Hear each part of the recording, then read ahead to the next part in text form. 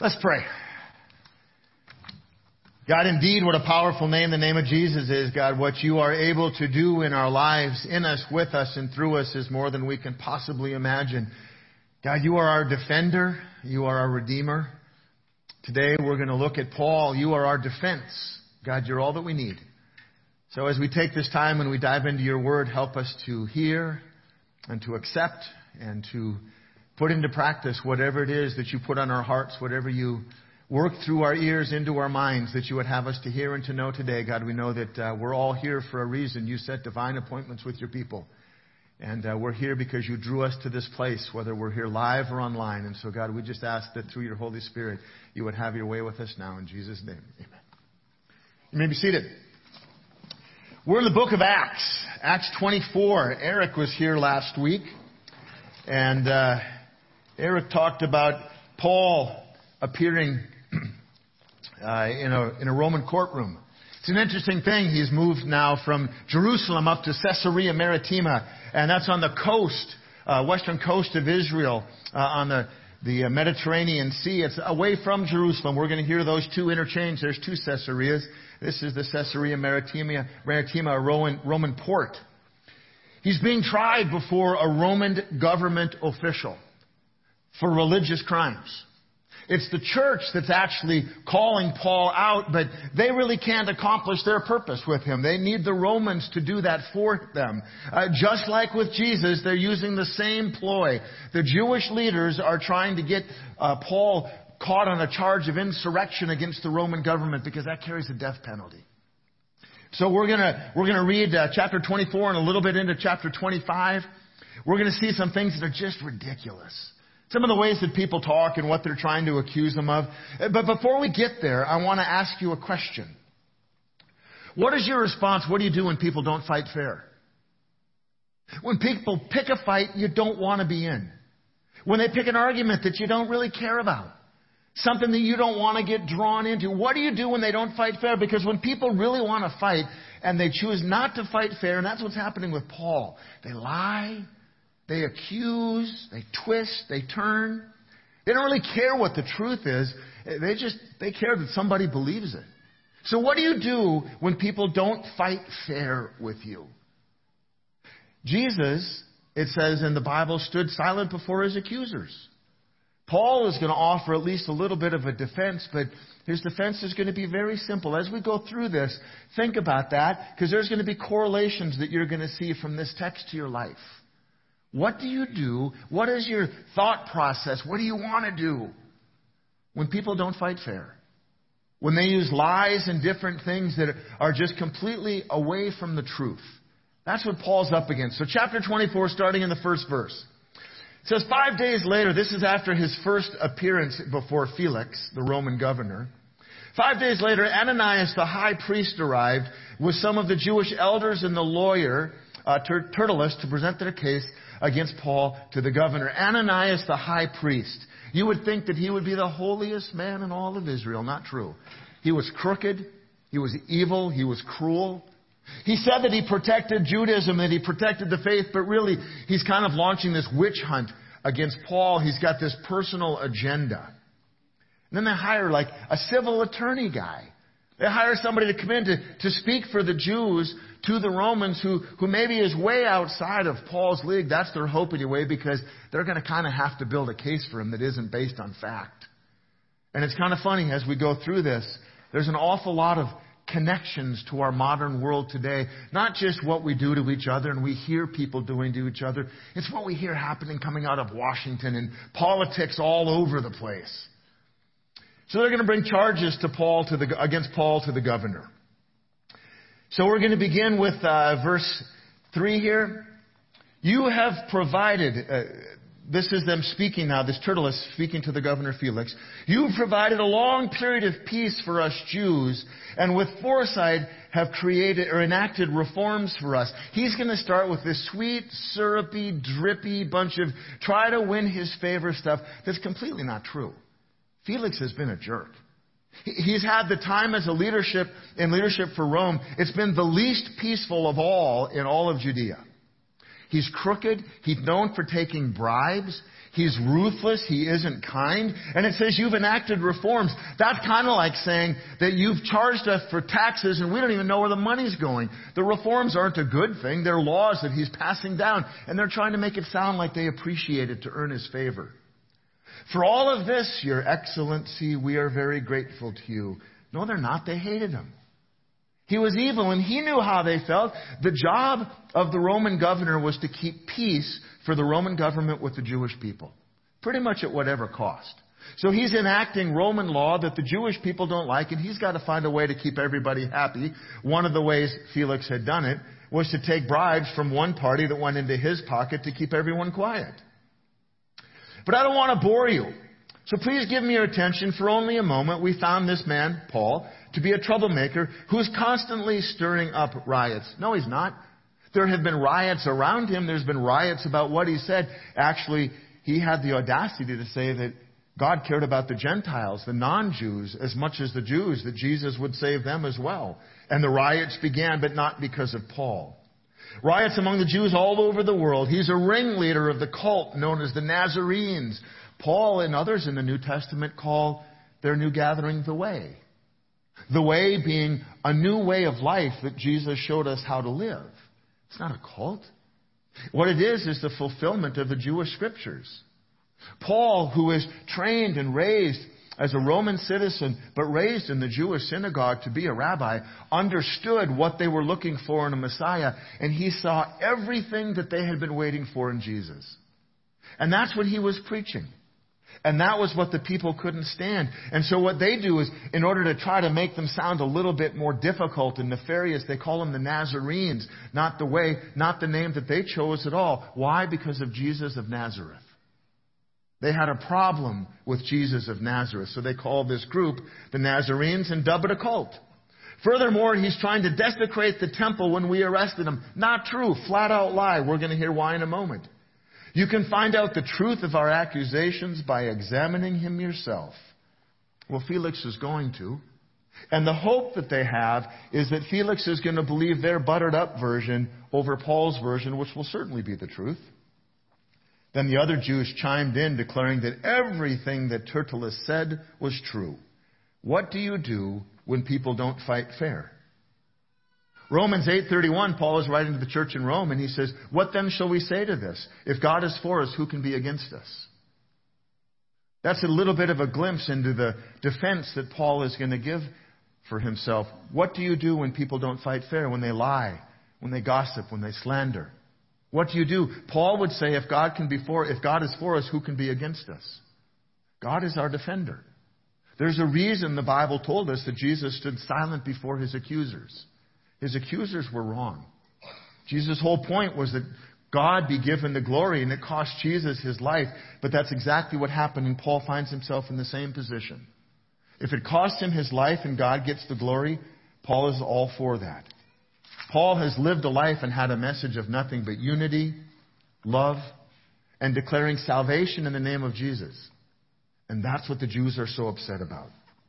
Then the governor, Felix, motioned for Paul to speak. Paul said, I know, sir, that's all the buttering up he does. I know, sir, that you've been a judge of Jewish affairs for many years. He left out the part where you're crooked and evil and cruel and mean and you take bribes. He left that out. He said, I know you've been a judge of Jewish affairs for many years, so I gladly present my defense before you. You have to imagine a movie. These characters, these are real people. I don't know who Hollywood would cast. I guess they're on strike. They wouldn't cast anybody right now. I don't know who they would cast to play these parts, but they're real people. And the humor in this stuff is just, you can't miss it.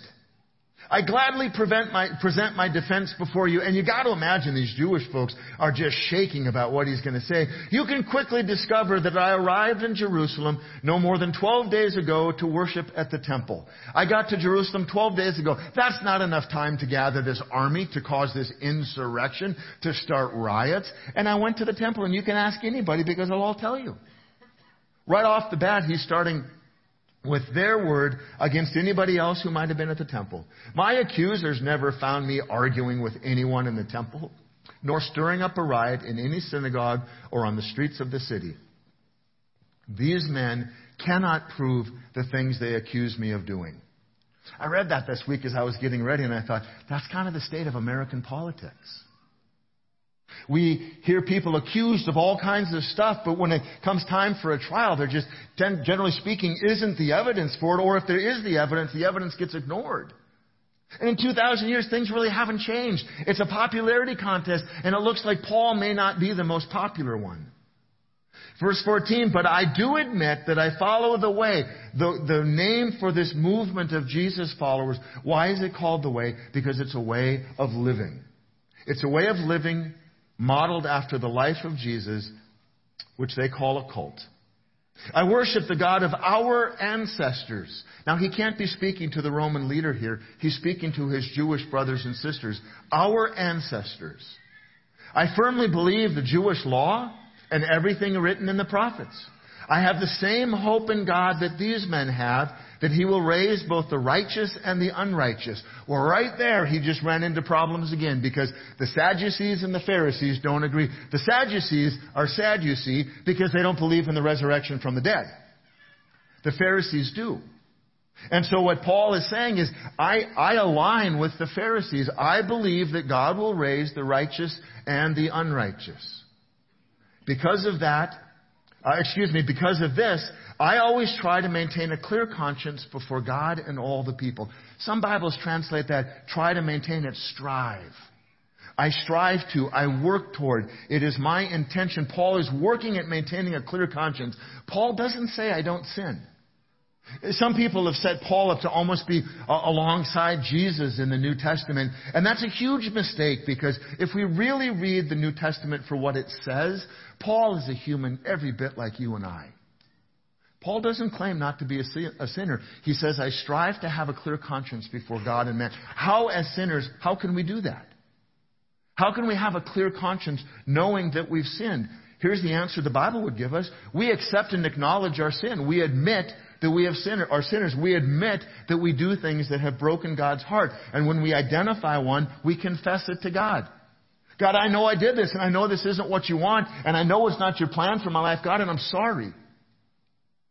And after confession comes repentance, where we say, God, I don't want to continue in that pattern. I don't want to continue with that sin anymore. In the power of your Holy Spirit, God, change my mind and change my heart. I don't want to do it anymore. Repentance means to turn and go the other way. And then after that, we receive forgiveness. And the wonderful thing about Jesus and his death and resurrection is that while we will remember what we have done, our conscience can be clear. Paul isn't saying that he's not a sinner. He said, I strive to have a clear conscience before God and man. You and I, we can do the very same thing. And when we do that and we follow this lead of Paul's, then God becomes our defender in the same way that we see God becoming Paul's defender. After several years, verse 17, after several years away, I returned to Jerusalem with money to aid my people and offer sacrifices to God. They're trying to make his return to be this nefarious, riot-causing, cult-building message of awfulness. And Paul says, I came back to Jerusalem with money to bring to my friends, to the people of my church, to my fellow believers, for the ones that don't have it, and to offer sacrifices to God. What he's saying is, I simply am living according to Jewish law. And there's nothing that the Roman government can find fault in that. My accusers saw me in the temple as I was completing a purification ceremony. Another statement that he's being a good Jewish man. There was no crowd around me, and there was no rioting.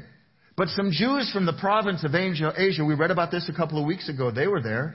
And they ought to be here to bring charges if they've got anything against me. Ask these men here what crime the Jewish High Council found me guilty of, except for the one time where I shouted, I'm on trial before you today because I believe in the resurrection of the dead. Paul has got a sense of humor. He ticked off the Sadducees. And he's going, I didn't have any charge except I did say that. And that's true. And the Pharisees, they all agree with it. So he's kind of having some fun with them right now. At that point, Felix, who was quite familiar with the way. Felix, the Roman governor, is familiar with this new movement of Christ followers. He adjourned the hearing and he said, wait until Lysias, the garrison commander, arrives. Then I'll decide the case. He's kind of wimping out. He's kicking the can down the road because I don't want to make a decision right now. See, his job is to maintain the authority and the rule of the Roman government, but to keep peace among the Jewish people. And this is suddenly a hot button. He's probably thinking back, man, it wasn't very long ago we had a very similar issue with Jesus. This whole insurrection, they called him against the government, and I don't really see that Paul is doing that. So he says, I'm going to decide later. So he orders an officer to keep Paul in custody, but to give him some freedom and allow his friends to visit him and take care of his needs. When you were in jail, the jail government didn't take care of you. They didn't give you clothes. They didn't bring you food. Your friends and family had to do that. So Felix is making sure that Paul can be well taken care of and that people can visit him. Felix doesn't see a threat with Paul. From everything that he's heard, Paul hasn't done anything wrong. The accusations are wrong. You can see in his mind that's already becoming clear. A few days later, Felix came back with his wife Drusilla. Incidentally, she's the youngest daughter of King Herod Agrippa I, another Roman leader. So it's kind of a ruling by family here. And she was Jewish. Sending for Paul, they listened as he told them about faith in Christ. They send for Paul, just the two of them, because he's the governor. He can do anything he wants. So he says, go get Paul. I want to ask him some questions. I want to know more about the way. My wife says that a lot of what he says is making sense. It's got to be the conversation they're having at home. My guess is Drusilla said, it seems to line up with Jewish scriptures. This Jesus guy is an awful lot like the Messiah. And so Felix sends for him and says, I want to hear more. So they listened as he told them about faith in Christ Jesus. As he reasoned with them, so he's having a conversation, a debate about righteousness, the things that Felix has trouble with. Righteousness because Felix isn't righteous. And self-control because Felix has no self-control. He's an arrogant leader. And the coming day of judgment. That Felix, one day you're going to have to answer for your life. One day there's going to be a day of judgment. And the Bible says Felix became frightened. I have to imagine that between the corroborating evidence of his wife and the strength of the testimony and the argument from Paul, Felix found truth. This way, this Jesus movement must be a real thing. And there must have been something in him that said, I understand that I'm not a righteous man. I understand I'm not a good man. I understand I'm not always a reasonable or a fair man. And he became frightened. You know what we call that is conviction. We hate conviction.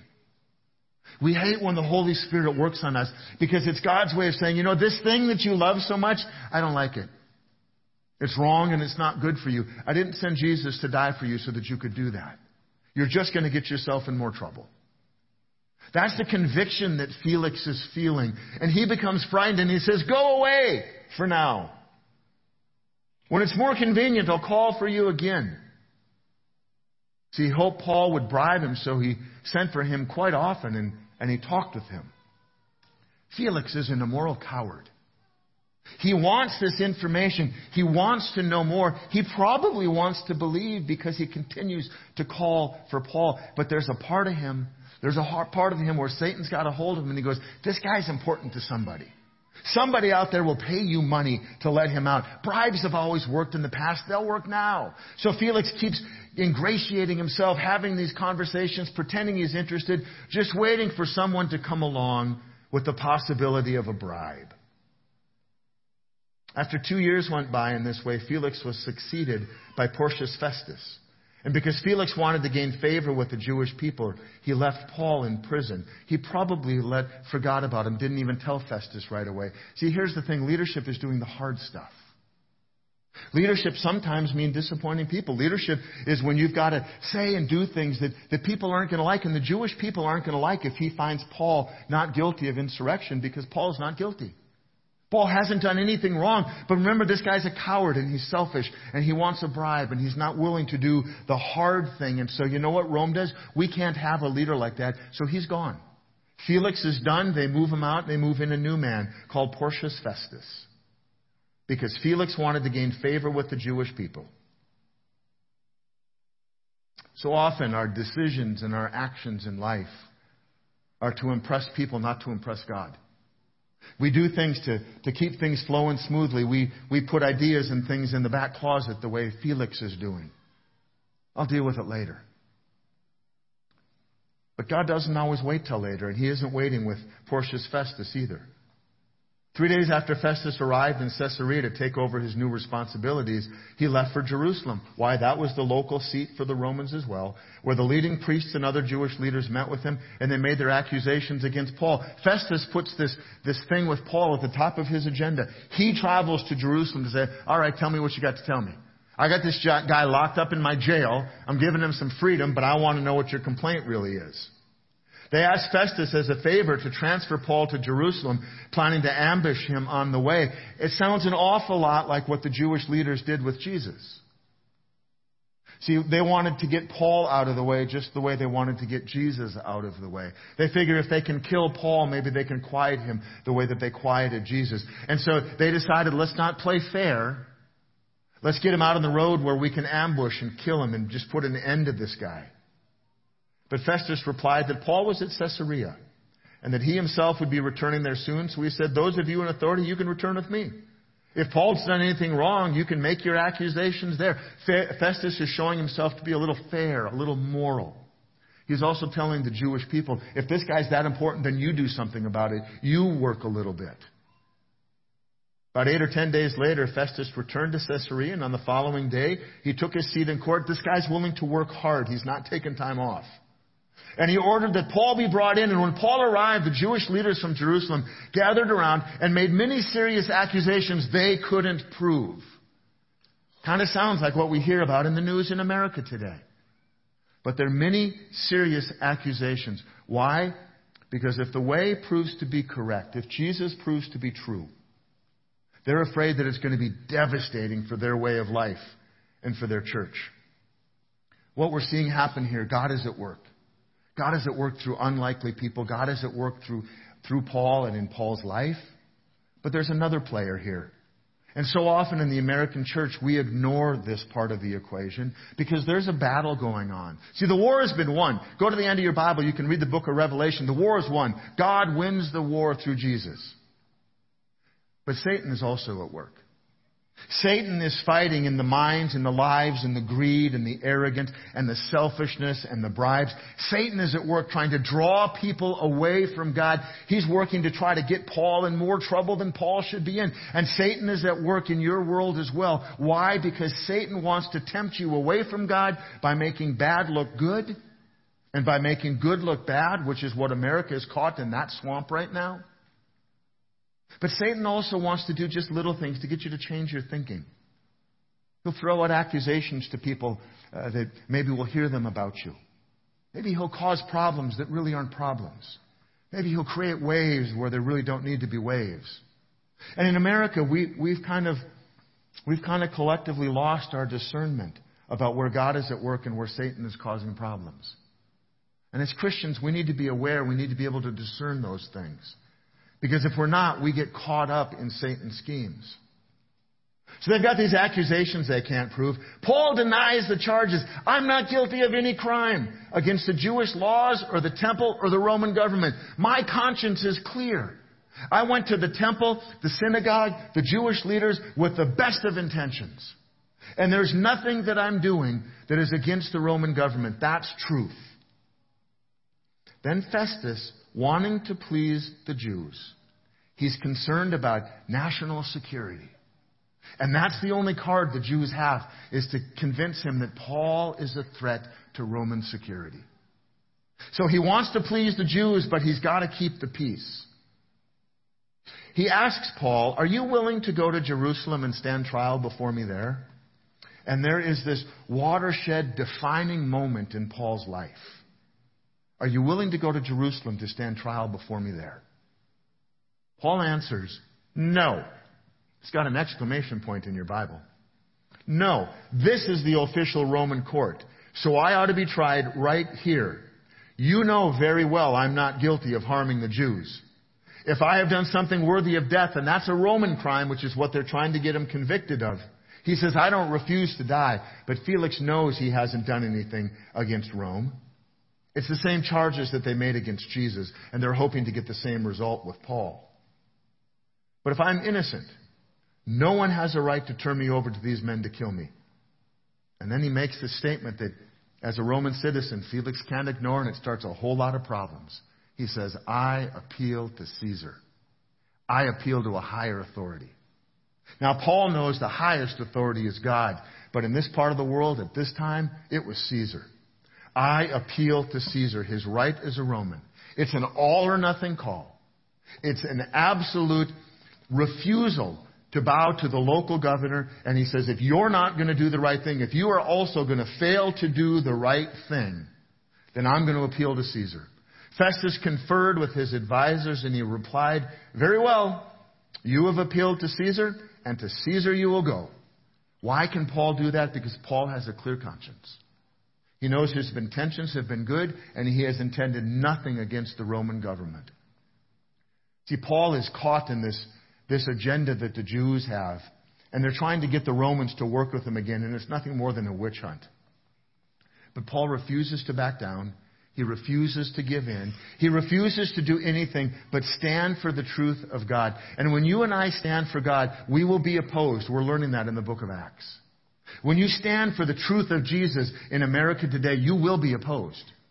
People will say things about you that are not true. They will make claims about what you believe that are not true. They will tell you as a Christian what you're supposed to believe, and they have no idea other than that it fits the agenda.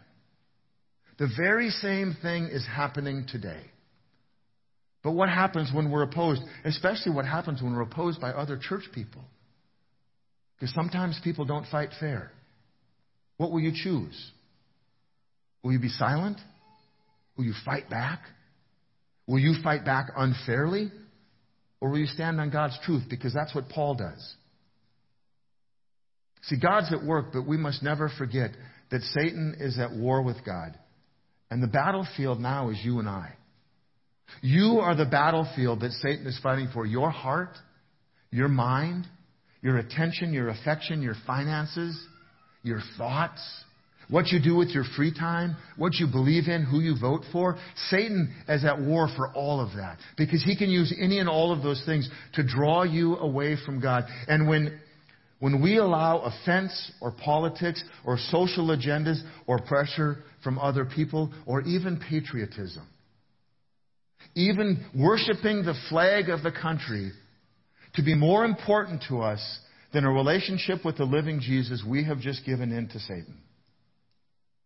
When a political person or a party or an ideology or an agenda or a flag are more important to Jesus, we have just given up the foundation of our faith. What's happening in America, we're becoming weak because Satan is chipping away at our foundation and Christians don't even know. We're being willing participants.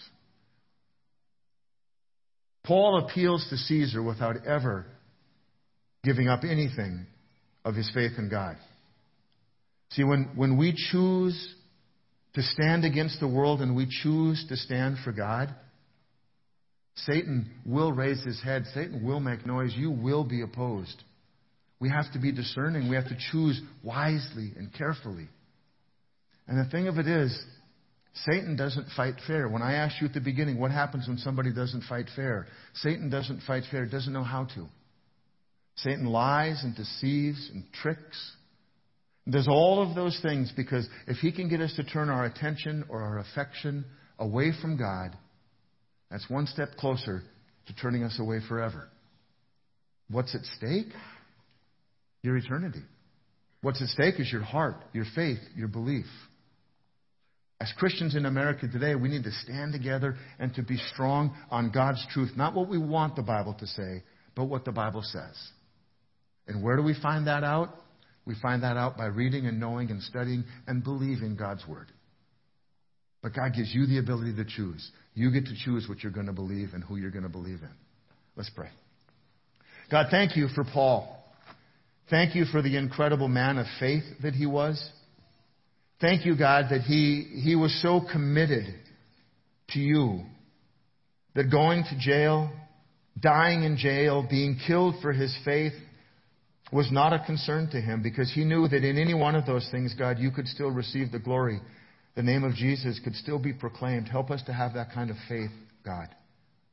Not the kind of faith that we get to do whatever we want to. Not the kind of faith that matches up with our feelings or our wants. The kind of faith that you show us in Scripture. The kind of faith in Jesus that doesn't change because of circumstances. Doesn't change because of situations. God, Paul is such a good example of that. Help us to be those kind of believers. And God, the only way that we can do that is to put our faith and hope and trust in you, to know that you are our defender, God, and that you are at work through your Holy Spirit. And so, God, we just ask that your Holy Spirit would fill us and lead us and guide us and direct us, that he would grant us discernment, that he would grant us wisdom and knowledge, and that he would grant us strength when it's time to take a stand for you in a world that doesn't want to hear a word of it.